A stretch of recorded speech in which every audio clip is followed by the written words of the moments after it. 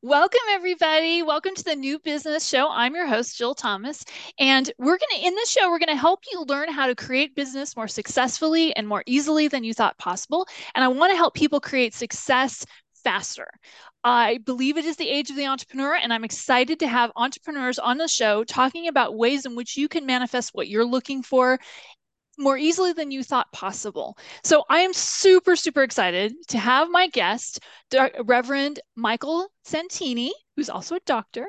He's a retired aerospace engineer and author of the book Venus, Don't Go There, Unveiling a Biblical Hell. He's going to talk to us today about how to use your book to share your message, or in his case, your ministry. So welcome, Michael. I'm so excited to have you. Thank you, Jill. Well, Pleasure to be here. one of the first things I want to talk about, because I just thought it was really cool, I went to your website and I looked at what I would say is the best uh, book trailer I've ever seen. So anybody listening, when you go into the link in the description, you're going to see a link to his channel, and you're going to see a really good um, book trailer. I've never seen one of these done better, and it was for your book, the Venus book, and I think it really nails it without a whole lot of words what the book feels like it's supposed to be about. I have to admit, I didn't read it yet. Not gonna lie, but it looks really exciting. And I'm excited to have you tell us all about it. So first thing first, let's talk about your book and how you use it as a tool to share your ministry message. Well, thank you, Jill. Okay, first, this is the cover of the book in case I anybody's love it. not I think seen it's a it great cover. before. And I use it to share my ministry message because, being a minister, I try to relate real world events to the Bible because the Bible is kind of a spiritual book. And so being a scientist and having a science background, my writing kind of relates the Bible to the real world of space science and physics, and so it comes at a different angle. So people maybe will take a greater interest in spiritual matters because of its relationship to something they understand, like astronomy or gravity or something like that. People understand physical things; they don't understand spiritual things, and so I try to bring those two together in the book. I love that about you because I've heard you speak many times, and I've always been impressed by the way you weave, very solid science and metaphysical principles together in a way that pretty much anybody can understand. So tell us more about that. I get that that's one of your passions. Talk to us a little bit about that. Okay, so some of the things that people believe, and these are Christians, for instance, they tell us that they want to believe that the Earth is 10,000 years old or 6,000 years old because God made the heavens and the earth in 6 days. And what they don't really realize is that the Earth and the universe are billions of years old. It goes all the way back to the Big Bang expansion. We have all sorts of galaxies that are formed during the time. It's 13.8 billion years. The Earth is not a young Earth, and yet there are Christians who try to profess that the Earth is very young because of this Genesis story. And what they fail to understand is that the Bible, like words like day, can actually mean eon in the Hebrew. They don't really investigate what's behind the Hebrew language to get, because it requires bringing together both the spiritual and the physical realm in order to get a comprehensive understanding of what the God is trying to say in the Bible. So I try to marry together people who are not agreeing about these basic concepts like the age of the universe because the Bible says they think the Bible doesn't address that. Other things I try to address in my book are the fact that we in physics, and especially in particle physics, they believe in a higher dimension. They believe that in particle physics, some of the activity they see with some of these particles that kind of move around quickly, they believe because of different effects that there could be higher dimensions because of that. And I make a little comment. I discuss that in my book, how some particle physicists do actually use higher dimensions in some of their calculations. And these higher dimensions are important because in the spiritual realm, for things to happen, for instance, for the Jesus to appear and disappear in his resurrected body like he did after the crucifixion, we requires the use of metaphysical higher dimensions or spiritual realms that we cannot see. And those are the same dimensions that are discussed by particle physicists when they try to talk about subatomic particles. So there's connections there that I try to bring out in my book, because I want to people understand that the Bible and science work together. Now, the main point of my book, obviously, that Venus don't go there, is I point out that the planet Venus, which is our neighboring planet, actually has a lot of characteristics of hell itself. The Bible describes hell as a very, very warm place, hot place, a place filled with sulfur. And, if you look at Venus, you examine it, it's a very hot place, 850 degrees Fahrenheit on the surface. It's got a lot of sulfur. It's got a lot of it's got a day and a night, because the Bible describes hell as a day and a night. And I outline the comparisons between Venus and what the Bible describes as a hellish place. So people get the idea that hell isn't just something that's made up. You can actually see a manifestation of hell in our own physical universe, and our own solar system, or actually our neighboring planet, has characteristics very hell-like. And so people need to realize that a lot of this Bible stuff isn't just made up, that we can actually look around and see things in the physical world that relate to the Bible. And I try to explain that in my book. So this is kind of the highlights as you would go through my book, you need to understand. So I try to correlate the metaphysical higher dimensions of people do think there's higher dimensions. So I think that the higher dimensions that scientists try to believe in, that they try to work with, that we speculate exists as Bible believers, because some of the miracles of Jesus require higher dimensions, because we can't see some of the things, we don't understand some of the things that he does. He walks through crowds. How does he do that if he doesn't maybe go into a higher dimension and then come back into a lower spatial dimension? I mean, there's things in the Bible that indicate that he's not operating in our three-dimensional physical realm and our one-dimensional time realm. He's beyond those four dimensions and operating in a higher dimension. And so we understand through science that those higher dimensions could exist. So this book does try to bring together the science in the Bible. And that's why I started my YouTube channel, which I'm just getting underway, that brings together science and biblical topics for people to understand. I looked through the entire YouTube. People on YouTube talk and write about everything. It doesn't matter what the topic is. There's like 10 people who talk about cats. There's 30 people who talk about different topics, vacations. I mean, you know how the YouTube channels are. They do. If you try to type in science you can type in science channels. You can type in Bible channels. You cannot type in science and the Bible channels. I mean, this is a very unique channel that I'm starting. I love that idea because, it's always bothered me about religion and science and how it's like they just are mutually exclusive, right? We can't believe that a virgin had a kid and still believe in science, right? It's almost like those things end up being put in their own little compartment. But one of the things it sounds like what you're seeking to do with this book and with your YouTube channel is to show how these things do go together, because you as a scientist, but also a very spiritual Bible follower, love to put those things together and use science to sort of bolster your beliefs. Would that be correct? Yeah, because it's hard to believe in today's world. We have a lot of people who have walked away from their faith. They don't really believe in God, if they believe there is a God, he's far away. They don't really understand much about what the Bible has to say about the scriptures or Jesus or anything. And so they rely on science, they rely on what they see and touch. And so when you can bring in science and relate it to what the Bible says about different topics, you can see that there's a relationship there. And maybe you're not as cold as you think. There's not a great distance between those two subjects, that there's actually maybe a spot where they can actually work together. So people don't really have much faith these days. So if you can relate some scientific facts to some biblical truth, then perhaps you can draw their interest in. That's kind of what it's not really it's kind of a business, because I did write a book. I do have sales. I'm not trying to make any money.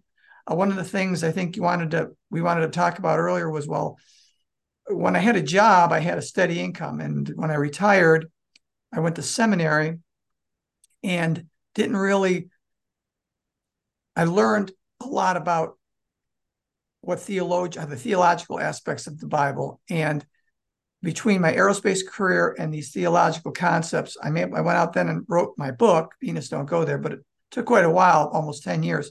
But the idea was that I wanted to bring a business together, but I never expected to make any money. I'm not trying to make money at this. I've given away probably more books than I've sold.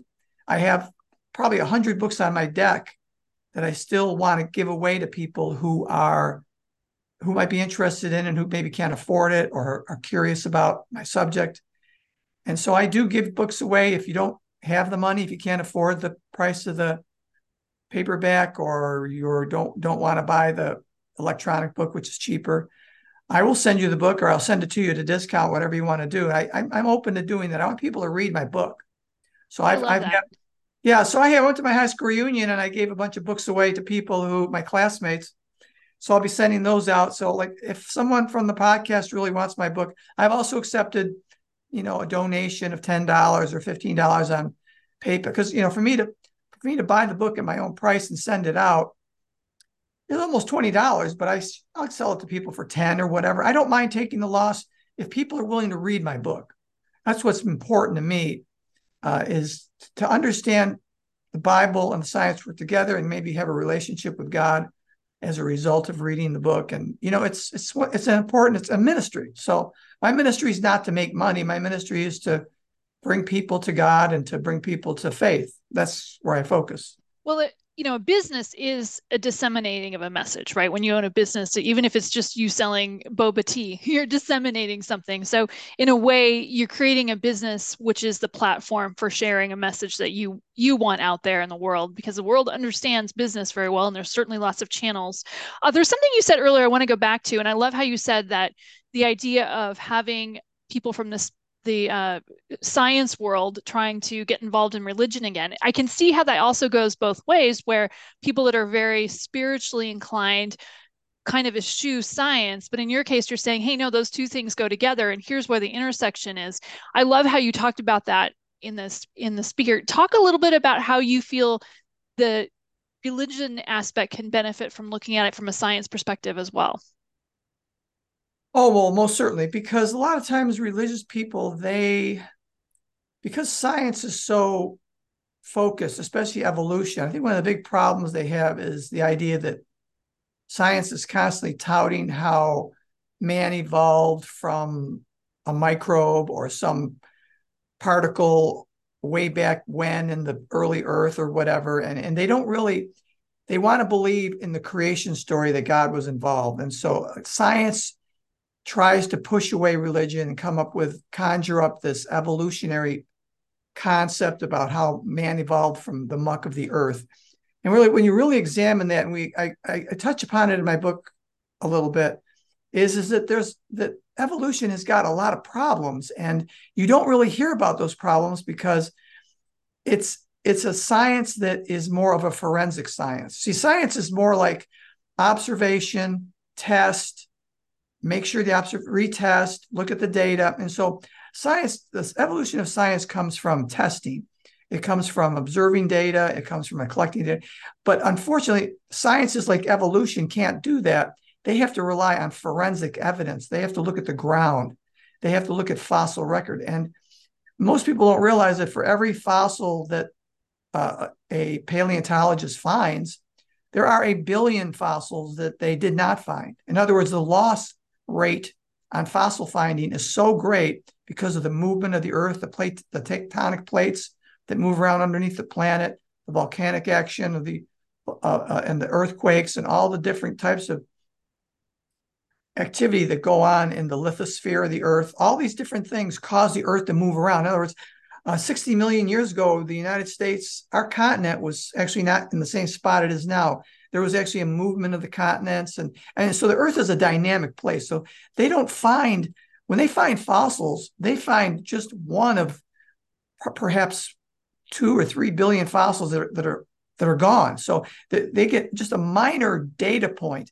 And so to try to piece together the evolution of man using these little data points that are so interspersed. Now, obviously, there were things like hominids around. There were things that were human-like, but they weren't really human. And they attempt to try to link this together and put together a story about how man evolved from monkeys and from fish and from birds. And I mean, they try to put this, and it just doesn't make any sense. They don't have enough data, and they never admit that. They don't admit that 99.999% of their data is lost, and they're trying to put together a line. They're trying to put together a line using a bunch of points, but they don't have enough points. They can't really connect the dots. And I try to explain that in my book. So evolution is not a proven science. And so the religious person is pushed away because science makes such a big emphatic point about trying to show how absolutely true this is. And we know as faithful people that that's very suspicious to us that God really did it that way. We really believe that man was created separately, that he was an image created in the image of God, and that he's a special creation. And he's not really evolved from primates. So that because of science is insisted on, a lot of religious people are turned off by science. But what they don't really understand is that science hasn't really gotten their arms around evolution, and perhaps never will, and that there is a lot of commonality between science and religion. So they need to, one of the things, I try to get them past the idea that evolution is a proven concept by scientists. It's really not. And so once the religious person gets past that, then we can then break down and show the relationships between science and the Bible, that there are more correlations than you think. And then again, I go after the younger, the earth is not 6,000 years old. I try to show them that there's more than enough evidence that the earth is billions of years old, but that doesn't mean man evolved from monkeys. It just says that the earth is really old. Maybe perhaps God took his time. The Bible does talk about God expanded the universe. And when the Bible does talk about the universe, a lot of the Old Testament prophets will say God stretched out the universe. They use the words, they don't use Big Bang expansion. They use the word stretched out. See, Old Testament prophets don't know science, so they use the words that they had. So like Jeremiah and other prophets talked about the earth, the universe stretching out. Well, what is a stretching out except an expansion of the universe? And so the Bible does speak to these scientific things, but religious people are kind of blinded to it because of this evolutionary thing. So to answer your question, yes, I try to get religious people more focused on science matters, but I have to get them past the evolutionary problem first. I can't say that I agree with you on the evolutionary part, but one thing I will say, I don't disagree with you.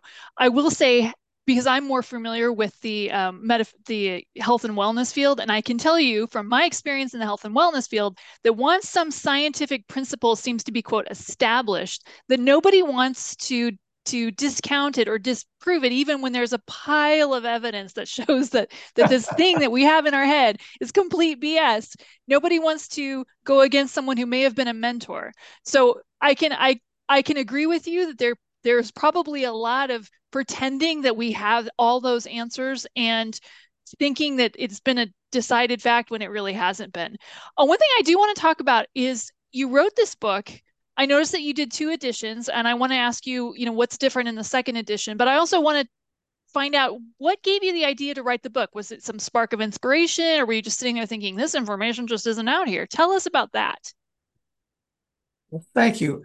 Well, it's a 2-part book because actually the original release back in 2014, I had a lot of information in it, but I didn't really realize, because I was a new author, so I didn't really realize what it took to write this book. So I put out an early edition because I thought it was complete. And then I realized, no, you didn't really talk about every aspect of this subject like you wanted to. And so I went back and I redid the book. I added a couple chapters.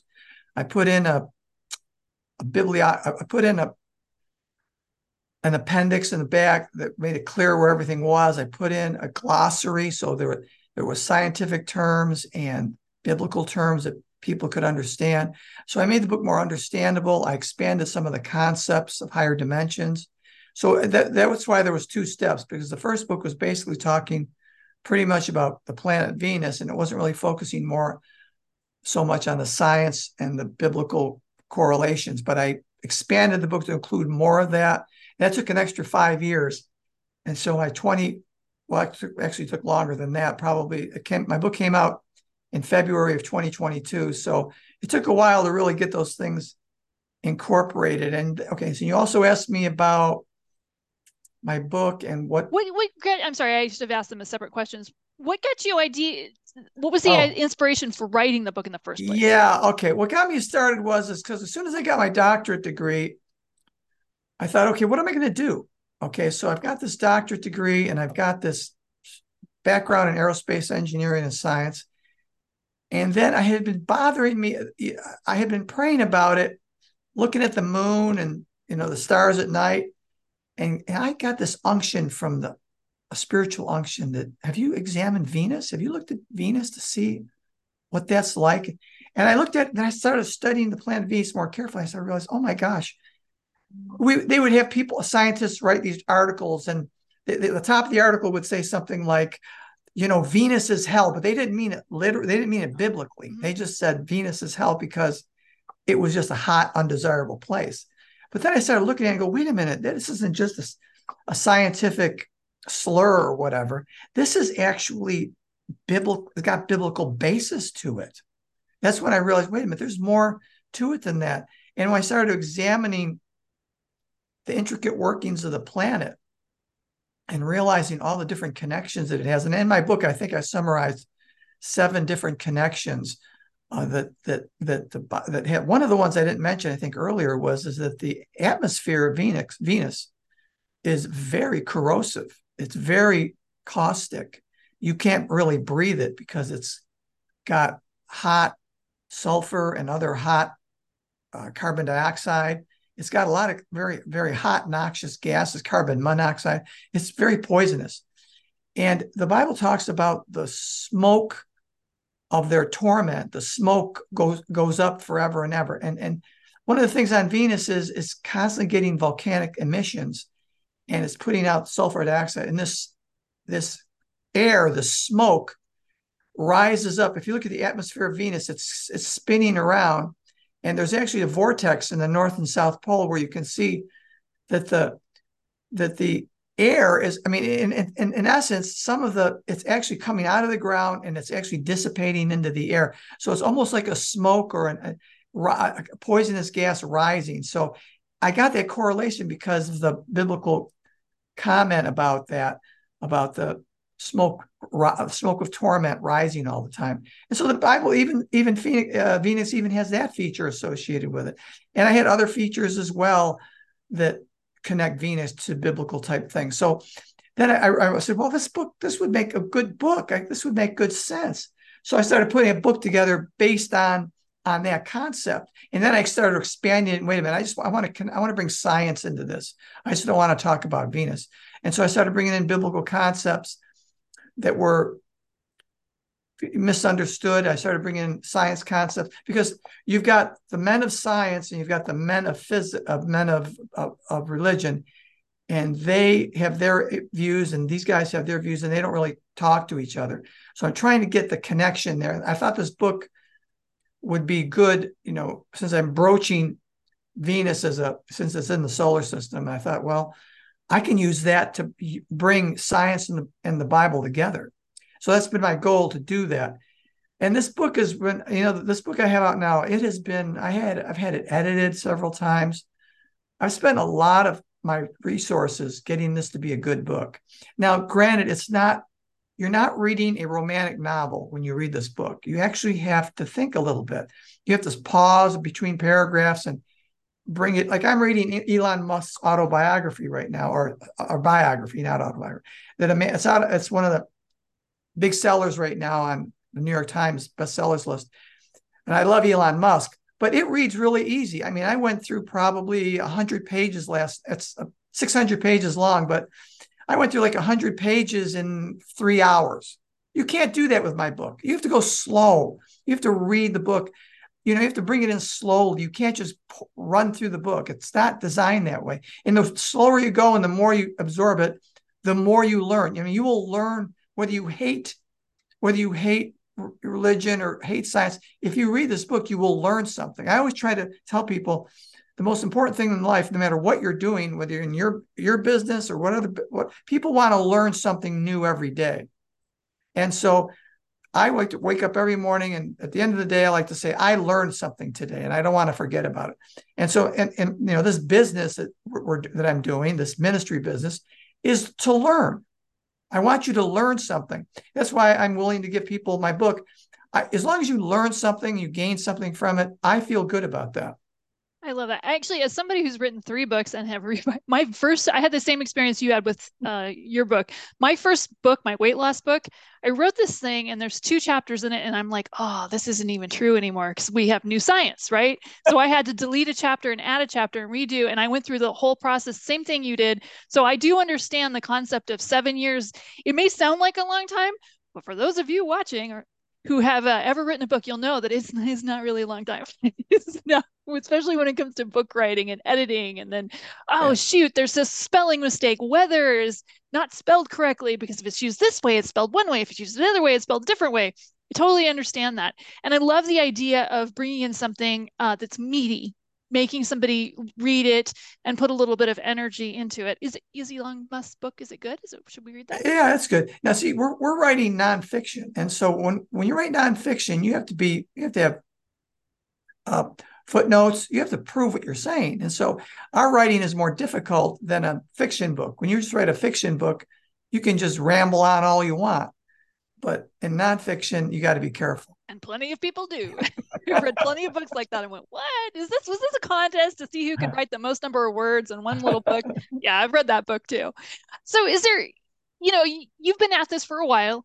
I know we've got 2 versions of your book out in the world. Is there anything you would go back, if you go back in time at the beginning of this process, is there anything you wish you could tell your earlier version of Michael Santini that you didn't think, that I didn't think to ask you about? Oh, well, I'm glad that you asked that. I think that I was prepared to write this book, but I think if I was going to do this over again, I think I would have spent a little more time in the sciences because, an engineer is pretty focused on his projects. And, I worked on space satellites, getting those into space. And I was a little more negligent in the scientific area. So I had a lot of catching up to do, reading about a lot of books by physicists, Lawrence Krauss and different physicists and different views on evolution, different views on how the universe came to be. I had to really get up to speed. And I think one of the things I regret, I think I need to do over again, is I should have spent more time in my career reading some of these scientific books. And I didn't spend as much time as I wanted to. And so I needed to catch up. So I think it's a lesson for everybody. No matter what you're doing, always read, always be trying to expand your knowledge. Don't be satisfied where you're at, because you'll find out that when you try to put something down in writing, you're behind because you weren't reading what's out there. Thank you for that. That's a very valuable lesson. That's really good information, and I think everybody really should pay attention to that. That is very, very good advice, no matter what your career is. So is there any final bits of advice you have for anyone who's considering writing a book and using it for their ministry or using it for any other purpose? Any advice you would have on that? Yeah, I would say this. I would say it's, once you get through the book and, writing the book is a lot of work, obviously. Yep. And there's a lot of research you have to do. Make sure you've got your resources lined up. Have your books, your websites, list out what your references are in the back. Know where you're coming from. Don't just speak and not have a backup source. You can't just make statements without being able to reference where it came from. So I caution people. One of the biggest cautions I use to people is do not use Wikipedia as a footnote. Go to Wikipedia and go to the bottom of the article and find out where that person got his information from and use that as your footnote. Never use a Wikipedia footnote because you're not referencing the original source. You're using a secondary source. And I caution people to do that. I had a cousin of mine, he wrote a health book, and I read it, and he had like a half a dozen or so Wikipedia references. And I sent him a letter. I said, do not do that. Tell your audience where you got your data from. Wikipedia is not a reference source. Oh, But I bet he loved getting that letter from you. I bet he loved that. I would agree, but it's a little bit like referencing an encyclopedia rather than the original source material. I totally get that. So, how can somebody find you? We're absolutely going to list the link to the socials that you provided, including your YouTube channel, which I think everyone should go to. Even if you don't have a lot of content up yet, at least look at, oh my gosh, at least look at his like book trailer. It's so good. Anyway, where can they find you? Okay, I always tell this to people, rather than just list through a bunch of things that where I'm at, I have found that if you type Michael and you put middle initial T, Michael T. Santini, if you put that in your Google search engine, you will come up with all my sites. You'll come up with my book, you'll come up with my Twitter site, you'll come up with my Instagram site, my Facebook site, and then go to those sites and you can contact me in any, I mean, on my Facebook page, on my authors page. You can send me a message. I'll get it. I think I even left on my regular Facebook page, I have my regular email account. So you can access me on Twitter. You can send me a message on Twitter, X now. Leave me a message there. You can send me a message on Instagram. But I would say you can begin probably by going to my Facebook account, leave a message. If you want to send me an email, michaelsantini@comcast.net. You can send me a direct email. I'm ready to respond to you if you want to. Again, that's just my name at comcast.net, or type Michael T. Santini into the Google search engine and come up with all my different social networks. Love it, love it, love it. So thank you so much for playing, Michael. It's been a lot of fun. This has been a great show. And just to final closing, I want to say it's the age of the entrepreneur. I want you guys to get out there, have fun creating a business, creating a more financial stability by having your own little side hustle. But again, it really does come down to having fun and doing something that you're passionate about. So goodbye, everyone. And I will see you next time. Bye. Bye bye.